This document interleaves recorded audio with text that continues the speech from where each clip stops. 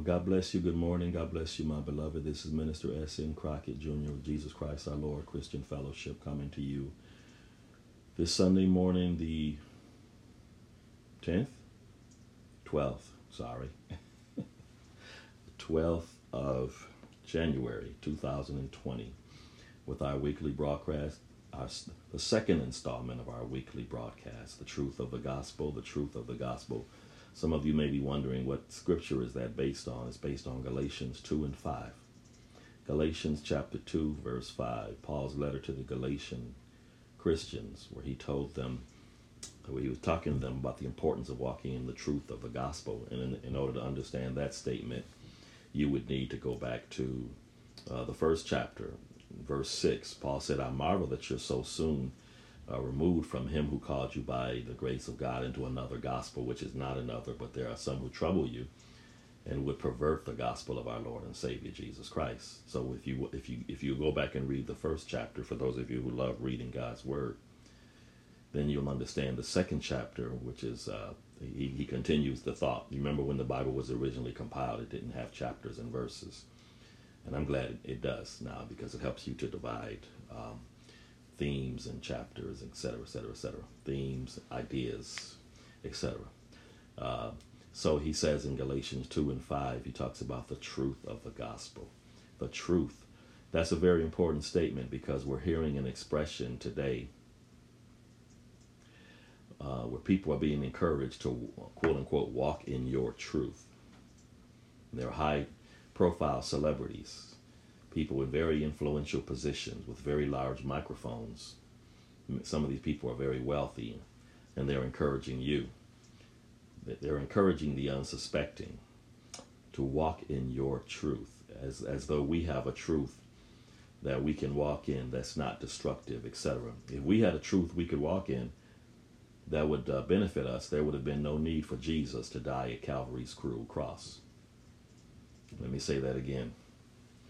If we had a truth that we could walk in that wasn't totally destructive to our being, to our eternity, to our eternal soul, then there would have been no need for Jesus to die at Calvary's cruel cross.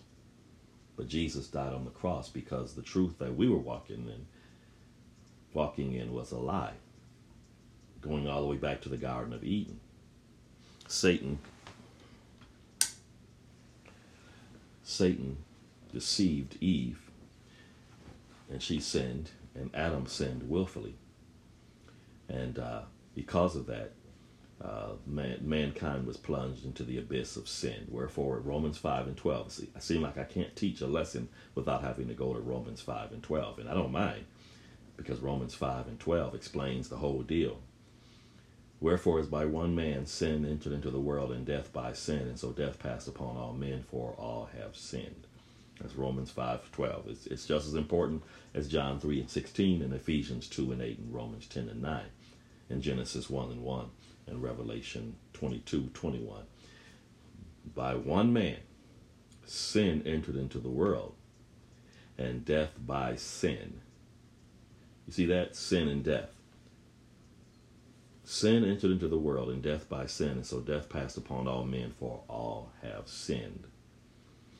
So if walking in our truth, as some people propose, if walking in our truth were legitimate, were sufficient, there would have been no need for Jesus to die at Calvary's cruel cross. And so I'm going to come to you today with the same message that I started on Friday evening. The name of the message is, The Gospel According to the Garden of Gethsemane. The Gospel According to the Garden of Gethsemane.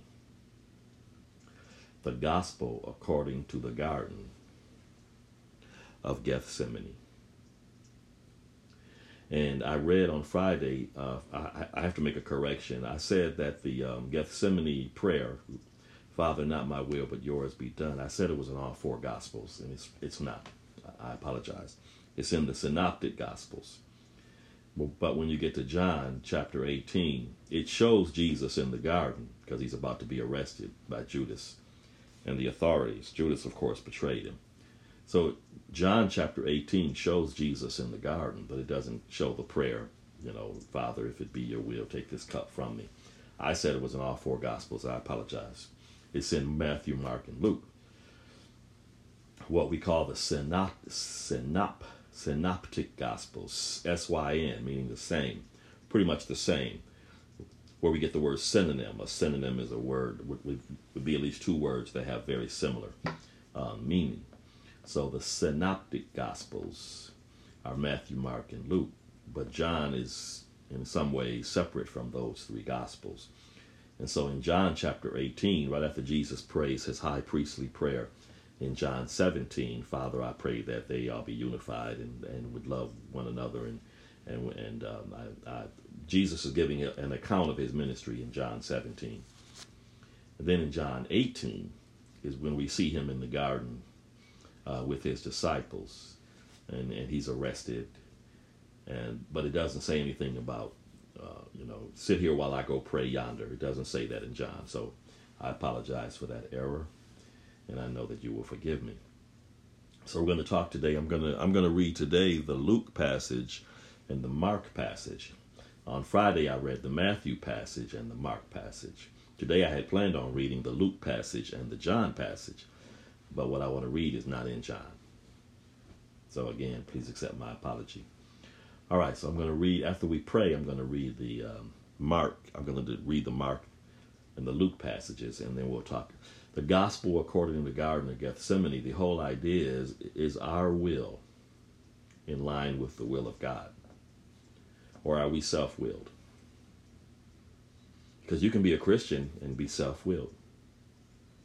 You can be a Christian, a believer in Jesus, and be self-willed. It happens all the time. Many of us don't grow in grace and knowledge of our Lord and Savior Jesus Christ and receive the blessings that the Lord wants us to receive because we're self-willed. The Bible even talks about, I'm going to show it to you later if I don't forget, the Bible even talks about if a person's going to be like a bishop or a pastor, he can't be self-willed. The Bible talks about Saul, the first king of Israel. His major problem was he was self-willed. Father, in the name of the Lord Jesus Christ, we thank you for the privilege of mentioning your blessed name, for you are the only true and living God. You are the Father of our Lord and Savior, Jesus Christ. You are the God of all glory. Blessed be your name forever. Hallelujah, hallelujah, hallelujah to the Lamb of God who takes away the sin of the world. We thank you, Lord. We bless you and we praise you. And we ask that you fill us with the Holy Spirit. Open the eyes of our understanding. Give us revelation knowledge, Lord, that we may not only hear your word, but do your word, that we may do your good, acceptable, and perfect will by your Holy Son, Jesus, whom you raised from the dead and set at your own right hand in the heavenly places, far above all principality, power, might, and dominion, every nameless name in this world and the world to come. Thank you, Lord. Thank you for calling us out of darkness into your marvelous light. We were in darkness, Lord. We were lost. We were seeking deep in sin, far from the peaceful shore. Hallelujah. Glory to the Lamb of God. Lord, thank you. We bless you. We were sinking to rise no more, but the master of the sea heard our despairing cry. And from the depths of sin, I'm going to say, that's not the exact wording, he lifted us, and now we're safe. Hallelujah. Blessed be the name of the Lord. Hallelujah, hallelujah, hallelujah to the Lamb of God. Hallelujah. Lord, help me to teach your people correctly. Help me, Lord, to speak the truth of the gospel. Help me to speak the truth in love. Help me, Lord, to speak truth to your people that they may be encouraged, and that if there are any who are not saved, that they would make a decision for your dear Son, Jesus, a decision that's informed by your Holy Spirit. For we know we cannot make a decision for your Son on our own, but there must be that revelation of who Jesus is from the Holy Spirit. We depend on you, Lord. We don't depend on ourselves, our own intellect. We don't depend on flesh and blood revelation. We depend on you, for you are spirit. And what we need to know is spiritual. And we thank you through your Holy Son, Jesus, we pray. Amen. Well, God bless you, my beloved. Again, we're going to talk about the gospel according to the Garden of Gethsemane. The gospel according to the Garden of Gethsemane. The gospel according to the Garden of Gethsemane. We bless you. We praise you, Lord. We ask that you help us to take these scriptures and apply them to our lives, that we may do your good, acceptable, and perfect will. Help us to not be so self-willed. Begin with me, Lord. Help me to not be self-willed, but help me to be willing to do your good, acceptable, and perfect will. Help me to not be conformed to this world, Lord. Help me, Lord, to say no to sin. Help me, Lord, with the sins of the tongue, the sins of omission, the sins of commission. Help me, Lord. Help me and help all those who really want to be helped. As you said to the man at the pool of Bethesda, do you want to get better? My answer, speaking for myself, is yes, Lord, I want to get better. I want to be more like your son, Jesus, and less like myself. Hallelujah. Sanctify us, Lord. Sanctify us holy. Sanctify us holy. Sanctify us holy, as only you can do, Lord. Sanctification can only come, Lord, by your truth. Your word is truth.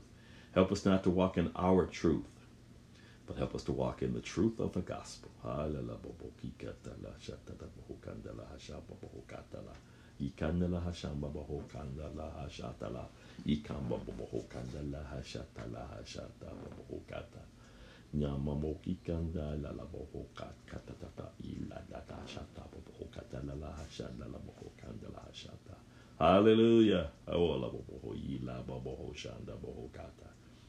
Hallelujah to the Lamb of God who takes away the sin of the world. Jesus, the Messiah, Yeshua HaMashiach.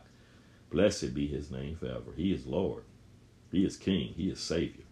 He's our great high priest after the order of Melchizedek. Hallelujah. He's the first and the last. He's the beginning and the end.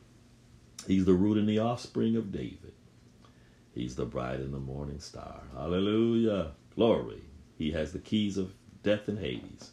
And I'm going to follow him because he's got the keys. I'm not following anybody who doesn't have the keys, because I don't want death to have an eternal hold on me. I don't want to suffer the second death. Hallelujah. Hallelujah. Glory to the Lamb of God. Thank you, Lord. You saved me, Lord. You didn't have to. I certainly didn't have my mind on you. I didn't even grow up thinking about you, Lord. Hallelujah. Yet you saved me by your grace. Grace. God's riches at Christ's expense. I didn't grow up thinking about you. I didn't grow up going to church. I didn't grow up thinking about the gospel. I didn't grow up thinking about the Garden of Gethsemane. I didn't grow up thinking about Jesus. Hallelujah. Glory to the Lamb of God. Yet you saved me. Oh, glory to God. That's why I know it's by grace. For I did nothing to deserve my salvation. Purely by your grace, Lord. Hallelujah. I'll be the first to say, purely by your grace. It's purely by grace.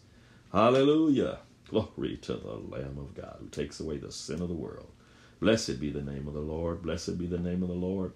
Blessed be the name of the Lord. Lord, help us to say, as you said in the Garden of Gethsemane, not my will, but yours be done. Hallelujah. Blessed be the name of the Lord. Blessed be the name of the Lord. Blessed be the name of the Lord. Blessed be the name of the Lord. Blessed be the name of the Lord. Hallelujah. Hallelujah. Hallelujah. Hallelujah.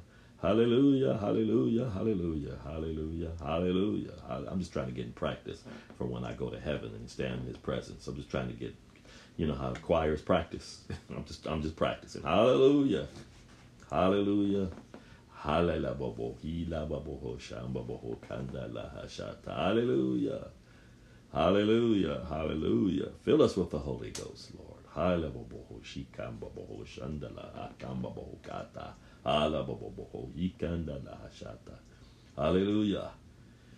Oh God. Hallelujah. Hallelujah. Blessed be the name of the Lord. Hallelujah. Blessed be the name of the Lord. Oh Jesus, I just want to walk with you in white. I just want to walk with you in white, Lord.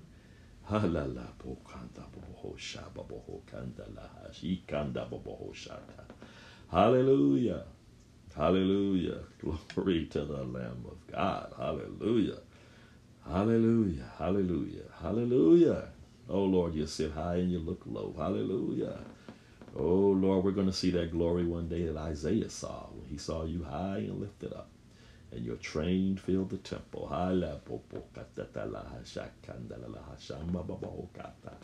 Hallelujah. La la la boho shikanda la hashanda boho kanda la yet yeketa boho ikanda ya kata kata di kata da boho kikanda la hashanda boho kanda hashata boho kanda. Hallelujah to the Lamb of God who takes away the sin of the world. Hallelujah. Hallelujah. Hallelujah. Hallelujah. Hallelujah. Glory to the Lamb of God. La la boho shima boho shanda la la boho kata boho shanda boho kanda. Ya kandala hashandala bohoki kandala boho shanda boho kanda hashata. Hallelujah. Glory to God. Hallelujah, Lord. Let this teaching and preaching, let it manifest gifts and fruit of the Holy Spirit. Not only this teaching and preaching, but teaching and preaching all over the world, Lord. Where your saints are calling on your name, Lord God. Hallelujah. Bless those, Lord. Protect those, Lord, and bless those and protect those, Lord, who are being persecuted for your name's sake. We pray for them now, Lord, that you strengthen them, encourage them where they are discouraged. In those countries, Lord, in those areas where there's a death penalty for preaching the gospel, for mentioning that blessed name of Jesus. Hallelujah.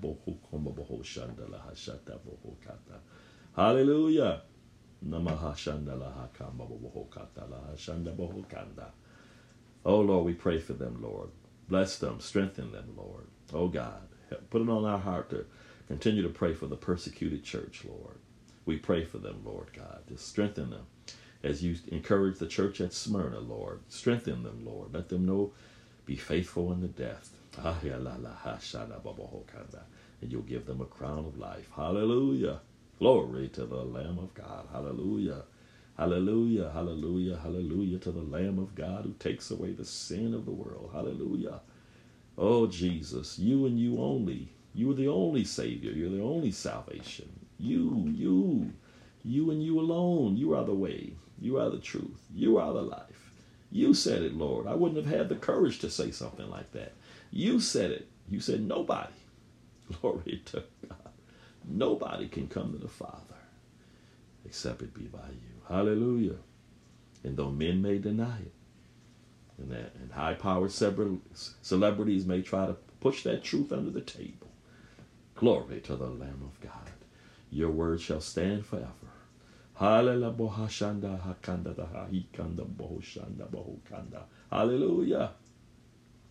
Blessed be the name of the Lord forever and forever and ever. Blessed be your name, Lord. Fill us with the Holy Ghost, Lord. Fill us, God. We need you, Lord. Hallelujah. I know we don't act like we need you all the time, but we need you, Lord.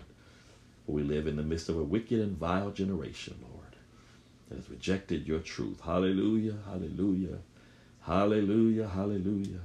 Hallelujah. Hallelujah. Glory to God. Hallelujah. Glory to the Lamb of God. Jesus. John saw you in the Revelation. He saw a lamb as though it had been slain. Oh, but he said it was standing. Glory. How can a lamb that's been slain stand? Oh, you've been raised from the dead. Hallelujah. Glory to the Lamb of God who takes away the sin of the world. John said, I saw a lamb as though it had been slain, not lying in the Palestinian tomb. Glory to God. He said, standing in the midst of the throne. Glory. How could he stand in the midst of the throne unless he had been raised from the dead and ascended back to heaven, seated at the right hand of the Majesty on high? Oh,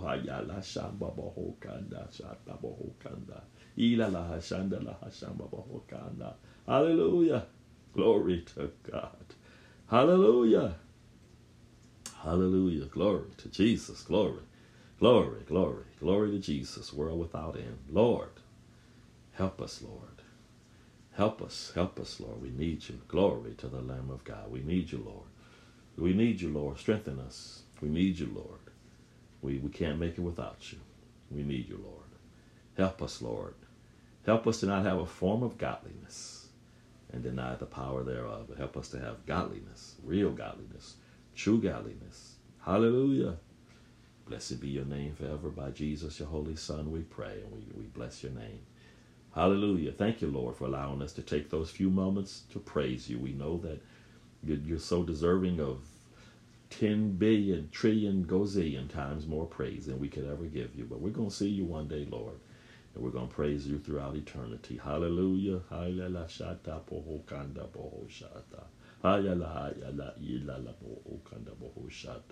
Hallelujah. Thank you, Lord, for allowing us just to mention your blessed name.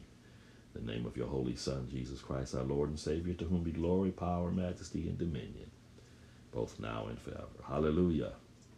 Amen. Whew. I had a good time praising the Lord. I had a good time praising the Lord, and I hope you were praising him with me. We're going to talk about the gospel according to the Garden of Gethsemane. The gospel according to the Garden of Gethsemane. The gospel according to the Garden of Gethsemane. I'm going to read to you from, again, Friday I read the Matthew and the Mark passage. Today I'm going to read the Mark and the Luke passage. And again, this exact passage is not found in John. As I said it was on Friday, I apologize for that mistake. It's not in John. The arrest of Jesus is in John 18, but the prayer about not my will but yours be done is not found in John's gospel. So again, I apologize for that. But let's start in Mark chapter 14, beginning at verse 32. They came to a place named and I meant to look up what Gethsemane means and forgot to look it up. Sorry. I meant to look it up. And I can't get to my Greek dictionary now because it's in my iPad, and my iPad is running the program that I'm doing right now. So I meant to look up what because every biblical name has a meaning, just like people's names in the Bible have meaning. So the word Gethsemane does have a certain meaning, and I forgot to look it up. I apologize. I'll know it by next Friday. They came to a place named Gethsemane, and he said to his disciples, Jesus said to his disciples, "Sit here until I have prayed." And he took with him, as he often did, Peter, James, and John, and began to be very distressed and troubled. And he said to them, "My soul," Jesus was a man. He had a soul. He had a spirit. Remember when he died on the cross, he said, "Father, it is finished. Into thy hands I commit my spirit." So Jesus was a man. He's God, but he was also man. Even now, he's the God-man. Paul said in Philippians 2 and 5, there's one God and one mediator between God and men, the man, Christ Jesus. So even now, in the heavenlies, in heaven, Jesus is the God-man, seated at the right hand of the Father. So Jesus was a man. Just like you're a man and I'm a man, or you're a woman and I'm a man. Jesus is a man, or was a man back here. The Word became flesh. The Word became a man. The Word became flesh and dwelt among us, and we beheld his glory. The glory is of the only begotten of the Father, full of grace and truth. We beheld his glory not just at the Mount of Transfiguration, and not just as he's seated in the right hand of the Father, but we beheld his glory as he walked on the earth. And there were certain miracles that he did that nobody else had ever done before. They're called the Messiah miracles. We'll talk about that one day. But right here, he takes James, John, and Peter.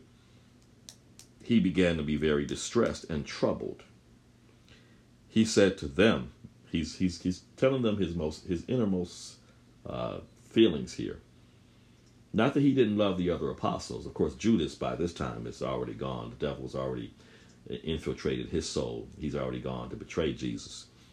So here we're down to 11 apostles instead of 12. But he takes out of the 11, he takes 3, leaving 8. And he said to them, "My soul is deeply grieved to the point of death." He knows that Calvary is looming ahead.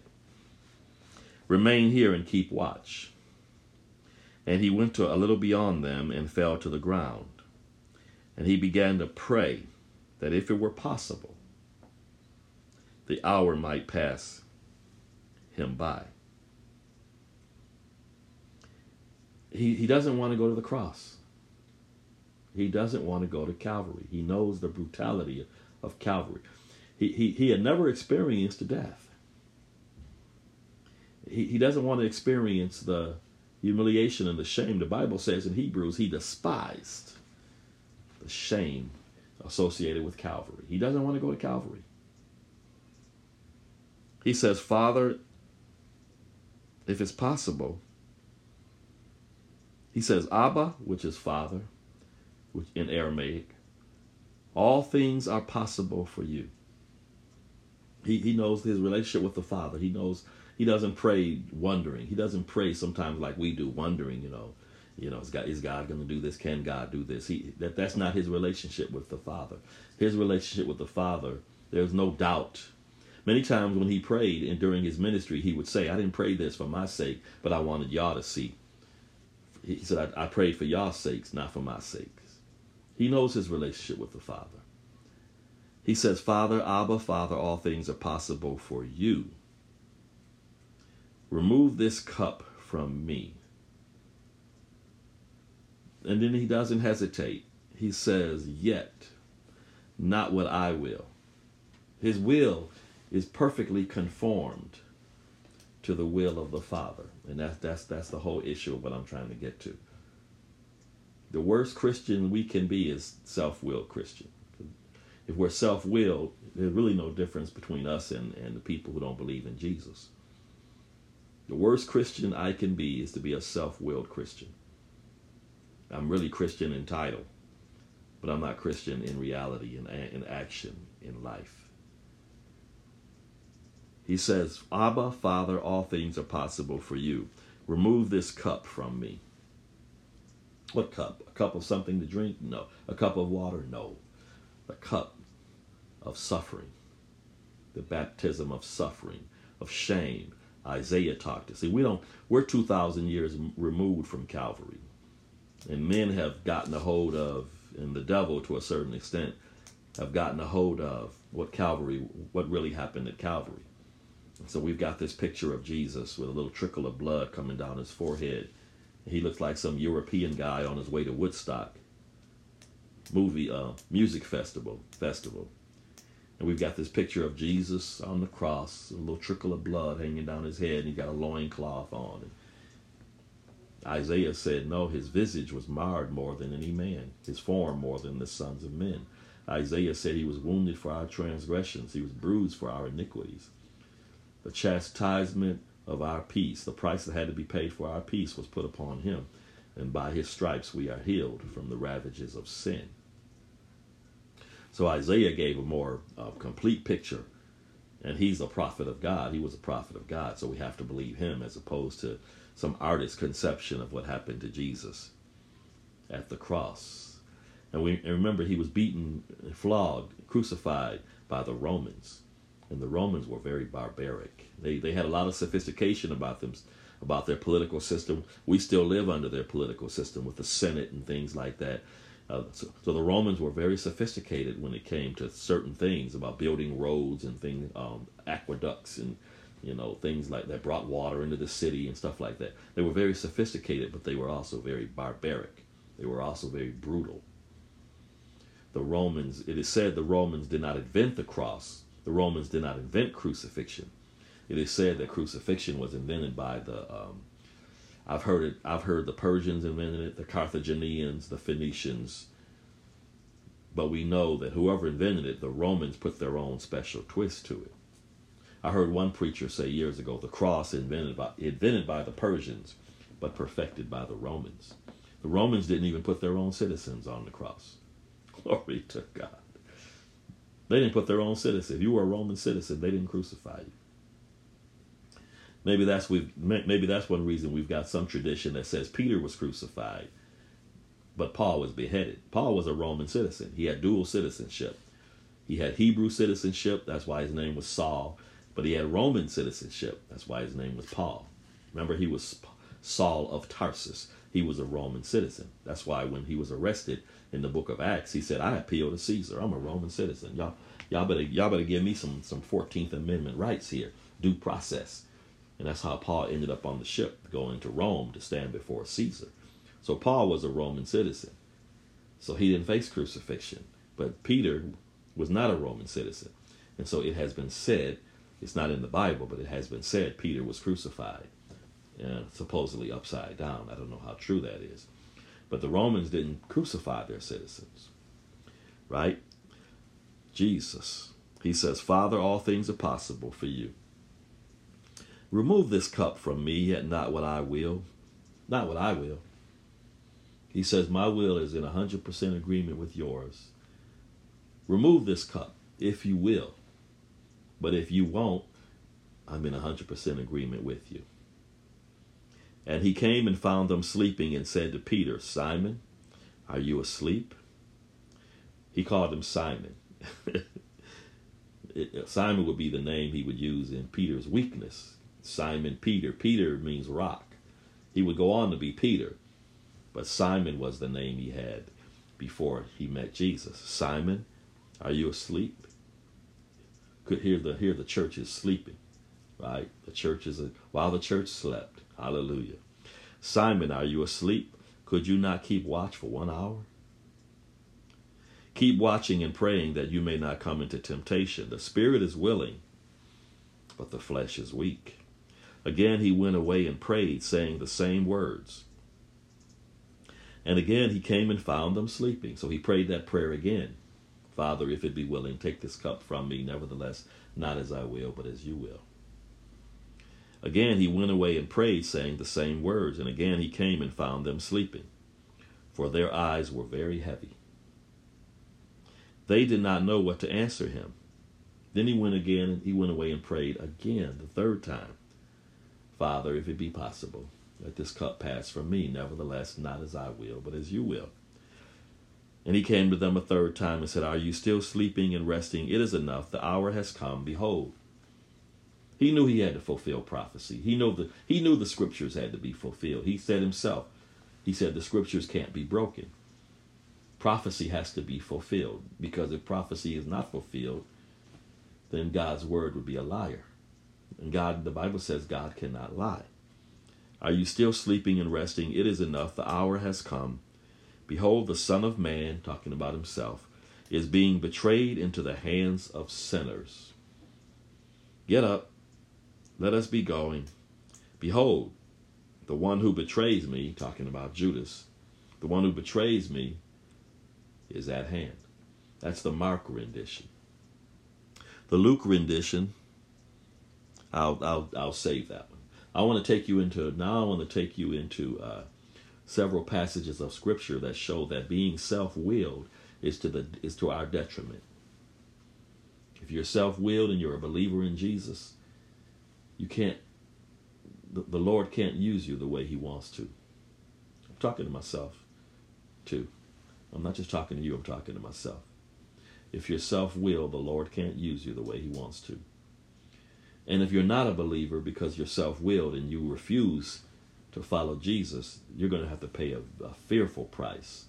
You're going to be eternally separated from God and Christ if you don't change your mind before it's too late. Because once you die, you cannot change your mind about Jesus.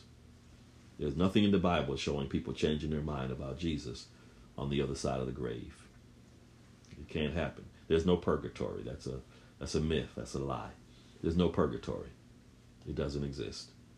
So if you've been told, well, in purgatory you can get things right, you've been lied to. That's a satanic, deceiving, seducing spirit from the depths of hell. There's no purgatory. No. See, in the word purgatory, you can see the word purge. So I guess the teaching is in purgatory, you purge whatever needs to be purged, and you get another chance. No. There's no purgatory. You must make a decision for Jesus on this side of the grave. You must make a decision for Jesus on this side of the grave. All right. I'm going to read to you first. I'm going to come to you from, I got a passage here in Titus showing the importance of not being self-willed. This is Paul speaking to one of his proteges, one of his disciples. We know we're all disciples of Jesus, but then, there are teachers, apostles who had disciples who followed them as they followed Christ, as Paul said, follow me as I follow Jesus. Listen to what Paul said to Titus. about the necessity of not being self-willed. Paul, a servant of God and an apostle of Jesus Christ, according to the faith of God's elect and the acknowledging of the truth which is after godliness, in hope of eternal life, which God that cannot lie promised before the world began, but has in due times manifested his word through preaching, which is committed unto me according to the commandment of God our Savior. To Titus, mine own son, after the common faith, grace, mercy, and peace from God the Father and the Lord Jesus Christ our Savior. For this cause, Paul said, I left you in Crete, that you should set in order the things that are wanting, and ordained elders in every city, as I appointed you. So Paul left Titus in Crete to ordain elders in every city to set up churches, etc. Now listen to the qualifications of the elder. If any be blameless, the husband of one wife, having faithful children, not accused of riot, meaning having your family, your family ain't all crazy and out there, going to jail and all that kind of stuff, making a fool of themselves on the news, being on the news, etc.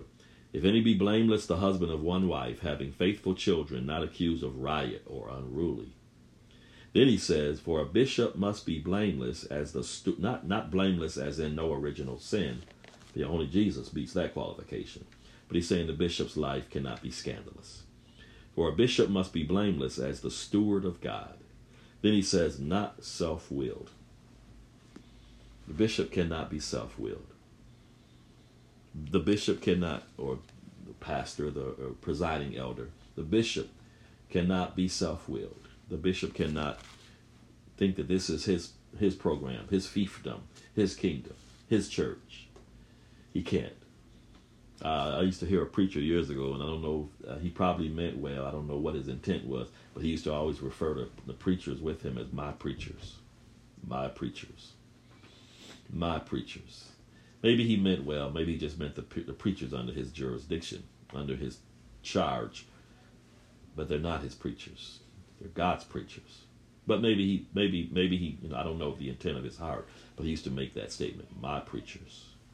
My preachers. No, they're God's preachers. God saved them. God sanctified them. God called them. It is God who opened the eyes of their understanding. It is God who raised Jesus from the dead and set him at his own right hand in the heavenly places. They're God's preachers. But I understand he may have meant it in a completely innocent way. I don't know. God knows his heart. But the bishop cannot be self-willed. Not soon angry. Not given to wine. No striker. It can't be a brawler, the preacher in the street brawling and the preacher going up to school because his children had ISS and the preacher up there fighting the superintendent and the principal. And they, I work in a school where sometimes parents want to come up there and fight. Now, you're not going to believe what I'm about to say to you. Sometimes parents want to come up there and fight other students. Right, but you can't be a bishop, a pastor doing that because it shows a lack of discretion, a lack of self-control. Self-will, not my will, but your will be done. Let me show you another example of Saul in the Old Testament. Saul's problem, he was the first king of Israel. He's the first king of Israel. The last king of Israel is Jesus. First king Saul, second king David, last king Jesus. First king Saul, second king was David, third king Solomon, and then a bunch of kings after that. And then Israel was split between Israel in the north and Judah in the south. The last king of Israel is Jesus. Hallelujah. He shall sit on the throne of David. Hallelujah. As was spoken by the Holy Scriptures. But let me read this passage about Saul. Saul was self-willed. That's why God replaced him. God put him in the unemployment line. Glory to the Lamb of God. That's bad when God puts you in the unemployment line. That's bad, boy.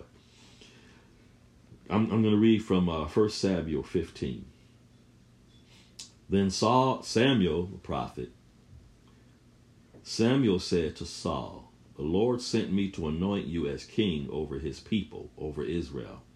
Now therefore listen to the words of the Lord. Thus says the Lord of hosts, I will punish Amalek for what he did to Israel, how he set himself against him on the way while he was coming up from Egypt. The Lord is getting ready to put the kibosh, put the whammy on Amalek for what he did when the children of Israel were coming up out of Egypt. Now go, Samuel the prophet says to Saul the king, now go and strike Amalek and utterly destroy all that he has. Do not spare him, but put to death both man and woman, child and infant, ox and sheep, camel and donkey. Samuel, prophet of God, so he's speaking as an oracle of God. He's speaking as God's mouthpiece. He says to Saul, don't spare anybody. Kill them all. Man, woman, child, infant, ox, sheep, camel, donkey. Take them all out. Thus says the Lord. And Saul knew that Samuel was a prophet of God. It was Samuel who had anointed Saul to be king, first king of Israel. Prophets would anoint men with the horn of anointing. The oil would flow from the horn when the person that God wanted to be king was chosen. That's what happened with David, who came after Saul. Then Saul, he's kill them all. All means A-L-L. Then Saul summoned the people and numbered them in Telem, 200,000 foot soldiers and 10,000 men of Judah. Saul came to the city of Amalek and set an ambush in the valley. Saul said to the Kenites, go down from among the Amalekites, so that I do not destroy you with them. For you showed kindness to all the sons of Israel when they came up from Egypt. So the Kenites departed from among the Amalekites. So Saul defeated the Amalekites from Havilah as you go to Shur, which is east of Egypt. He captured Agag, the king of the Amalekites, alive. But he was told to kill them all. Man, woman, boy, girl, dog, cat, parakeet, snake, rabbit, all. Camel, ox, donkey, all. But Saul captured Agag. It says he defeated the Amalekites from Havilah as you go to Shur, which is east of Egypt. He captured Agag, the king of the Amalekites, alive, and utterly destroyed all the people with the edge of the sword. Verse 9, though, says, but Saul and the people spared Agag, and the best of the sheep, the oxen, the fatlings, the lambs, and all that was good. And they were not willing to destroy them utterly. See, Saul didn't do what the prophet Samuel, speaking on behalf of the Lord. Remember, the prophet goes to the people on behalf of the Lord. The priest goes to the Lord on behalf of the people. But the prophet goes to the people, in this case to Saul, as the Lord's spokesman. That's why Jesus is called the faithful and true witness. He was the perfect prophet. There was no flaw in his prophecy and in his ministry. He says, I'm the faithful and true witness. But Saul and the people spared Agag and the best of the sheep. And how's Samuel going to find out? One way Samuel's going to find out, he's going to hear the sheep bleeping. Meh, meh. Samuel's going to say, what's this noise I'm hearing? What is this? But Saul and the people spared Agag and the best of the sheep, the oxen, the fatlings, the lambs, and all that was good, and were not willing to destroy them utterly. But everything despised and worthless they utterly destroyed. But that ain't what the Lord told Samuel to tell him. The Lord said, all of them, not keep the good, not keep the good sheep. Then the word of the Lord, so the main way Samuel found out the word of the Lord came to him. He's a prophet of God. So the word of the Lord, he's going to get revelation from the Lord.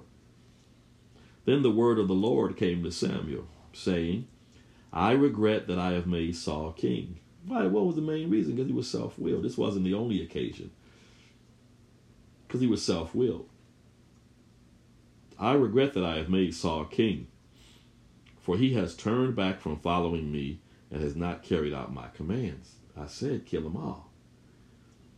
And Samuel was distressed and cried out to the Lord all night. So Samuel made intercession for Saul.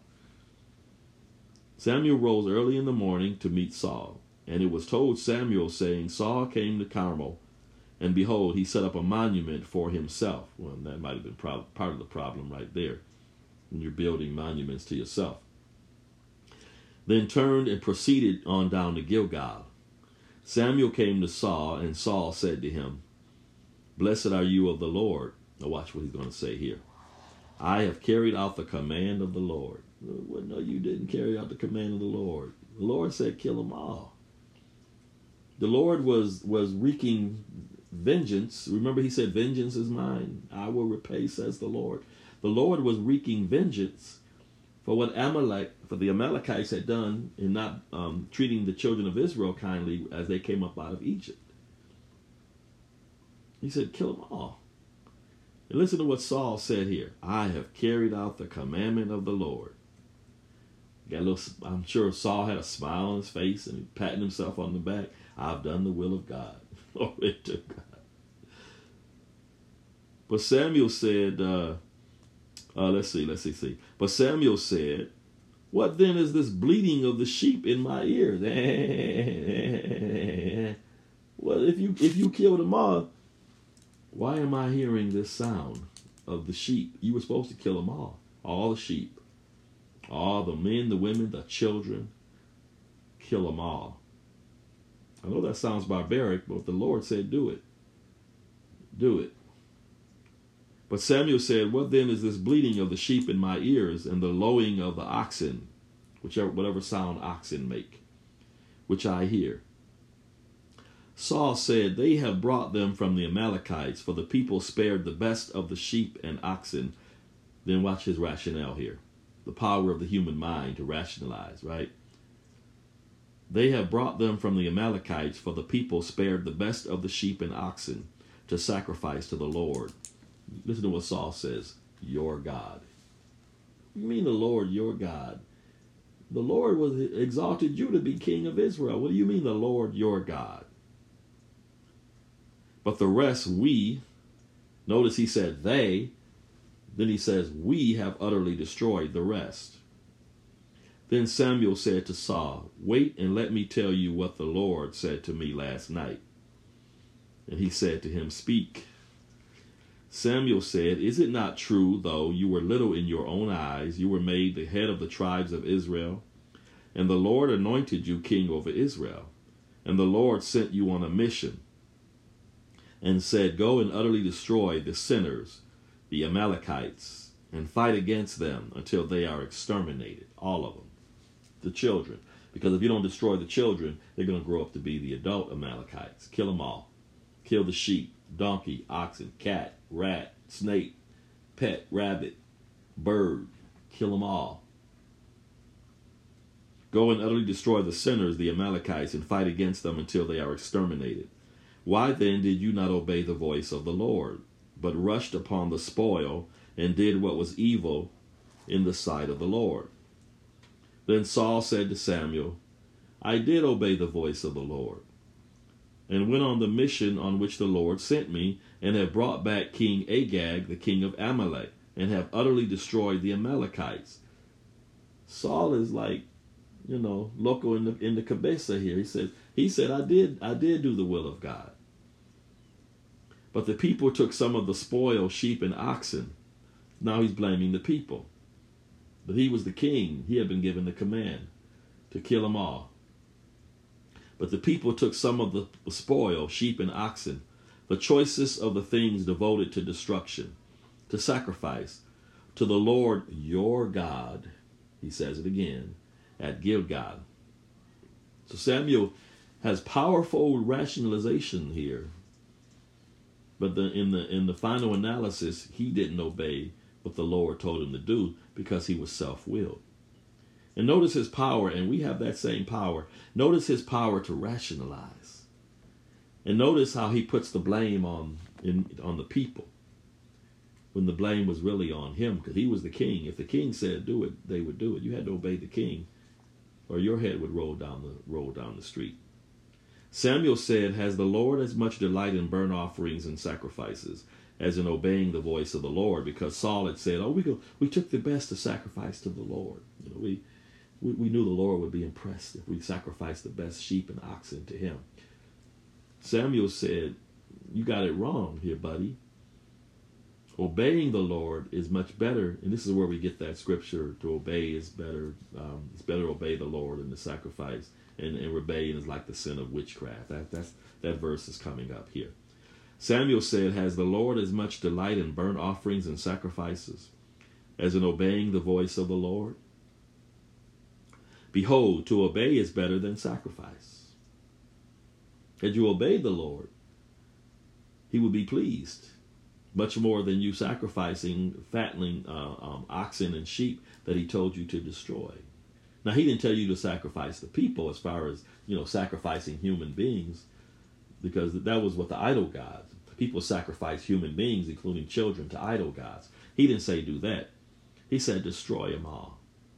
Has the Lord as much delight in burnt offerings and sacrifices as in obeying the voice of the Lord? Behold, to obey is better than sacrifice, and to heed is better than the fat of rams. For rebellion is as the sin of divination. I'm reading the NASB Bible here. The King James says that rebellion is like the sin of witchcraft. And insubordination is as iniquity and idolatry. Because you have rejected the word of the Lord has also rejected you from being king. And that's why Saul was put in the unemployment line, and David was exalted in his place. Then Saul said to Samuel, I have sinned. He knew there was no way to get around it. I have sinned. I have indeed transgressed the command of the Lord and your words, because I feared the people. I feared the people more than I feared the Lord. I feared the people. I have sinned. I have indeed transgressed the command of the Lord and your words, because I feared the people, and I listened to their voice. He's the king now. He had absolute power. In these days, he didn't have to consult the Constitution and go before Congress, and consult what the Congress said about the War Powers Act. He didn't have, there was no Article 2, which talked about the powers of the presidency, in Article 1, the power of Congress, in Article 3, the power of the judiciary. No, the king, he answered really only to God. He feared the people. I have sinned. I have transgressed the command of the Lord and your words, because Samuel's words were as an oracle of God, the mouthpiece of God. I have indeed transgressed the command of the Lord and your words, because I feared the people and listened to their voice.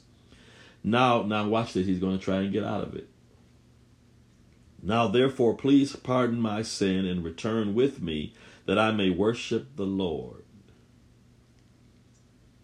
Saul is something here. But Samuel said to Saul, I will not return with you, for you have rejected the word of the Lord, and the Lord has rejected you from being king over Israel. And Samuel turned to go. As Samuel turned to go, Saul seized the edge of his robe, and it tore. And why did he want to do that? So Samuel said to him, the Lord has torn the kingdom of Israel from you today, and has given it to your neighbor, who is better than you. Also, the glory of Israel will not lie. Glory to God.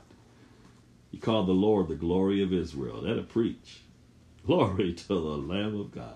The glory of Israel will not lie, nor change his mind, for he is not a man that he should change his mind. Then he said, this is Saul speaking, I have sinned, but please honor me now before the elders of my people and before Israel, and go back with me that I may worship the Lord your God. He keeps saying the Lord your God, the Lord your God, the Lord your God. That's troublesome. So Samuel went back following Saul, and Saul worshipped the Lord. So Samuel made a concession there. But Samuel knew, you're out, buddy. You know, remember that show President Trump used to have? I never watched it, but what was it called? The Apprentice. You're fired. That's what the Lord. You're fired. Yeah. Then Samuel was going to do what Saul was supposed to do. Bring me Agag, the king of the Amalekites. And Agag came to him cheerfully. And Agag said, sure, I'm sure he's trembling here. His loins are he's about to mess himself. He's about to wet himself, etc. And Agag came to him cheerfully, and Agag said, surely the bitterness of death is past. So Agag was thinking, oh, I'm going to make it through this. But Samuel said, as your sword has made women childless, so shall your mother be childless among women. In other words, death penalty. And Samuel hewed Agag to pieces before the Lord at Gilgal. So the prophet had to do what the king wouldn't do, because the king was self-willed and was fearful of the people. Then Samuel went to Ramah, but Saul went up to his house at Gibeah of Saul. Samuel did not see Saul again until the day of his death. For Samuel grieved over Saul, and the Lord regretted that he had made Saul king over Israel. Because Saul was self-willed. Not only was Saul self-willed, but he feared the people. And I'm going to close right here. I wanted to go into Romans today, chapter 1, but I'll wait until our next time. There was a recent poll done by a research group, and the result of the poll said over 50% of pastors don't preach on certain subjects because they don't want to offend the people in the congregation. Over 50% of pastors don't preach on certain subjects. Hot button subjects like gay marriage, abortion, etc. Because they don't want to offend people in the congregation. Now, it's good to not want to offend people. The Bible says, give no offense to the Jews, to the Gentiles, nor to the church of God. It's good to not want to offend people if you can help it. But it's never good to be afraid to preach on certain areas that deal with the sin in our lives and whether we're glorifying Jesus Christ, because you don't want to offend people. You're not going to preach this gospel and not offend somebody. It's a stone of stumbling and a rock of offense. Paul said, I'm not in this same Romans chapter that I wanted to get to today, but I won't be able to. Paul said, I'm not ashamed of the gospel of Christ. The fact that he said, I'm not ashamed of the gospel, indicates that there are those who are ashamed, who are offended. I'm not ashamed of the gospel of Christ. It is the power of God unto salvation to all who believe, to the Jew first and to the Gentile. I'm going to talk about that, Lord willing, on Friday. I'll get to that. I was going to get to it today, but I'm going to stop here on the story of Saul. Saul was self-willed, and he feared the people. We cannot be self-willed, and we cannot fear the people to the point that we don't do the will of God. Jesus said, now, how you fearing people? Yeah, they might kill you. Some of them will. But you'd be better to fear him who can cast you into eternal damnation. I'm going to pray that we, not you, that we not be self-willed, that we do the will of God, that we know the will of God. You can't do the will of God if you don't know it. I'm going to pray that we know the will of God, that we seek the will of God through fasting and prayer and God's word, and that we do the will of God. The Bible says, don't be just a hearer of God's word, but a doer. I'll talk about that one. That's in James. I'm going to try to remember to talk about that one on Friday. Be not only a hearer of God's word, but a doer. For if anyone is a hearer of God's word and not a doer, he's like somebody who looks in the mirror and sees his reflection, then walks away and forgets what he saw. Father, in the name of the Lord Jesus Christ, beginning with me, Lord, help me not to be self-willed. Help me, Lord, to do your good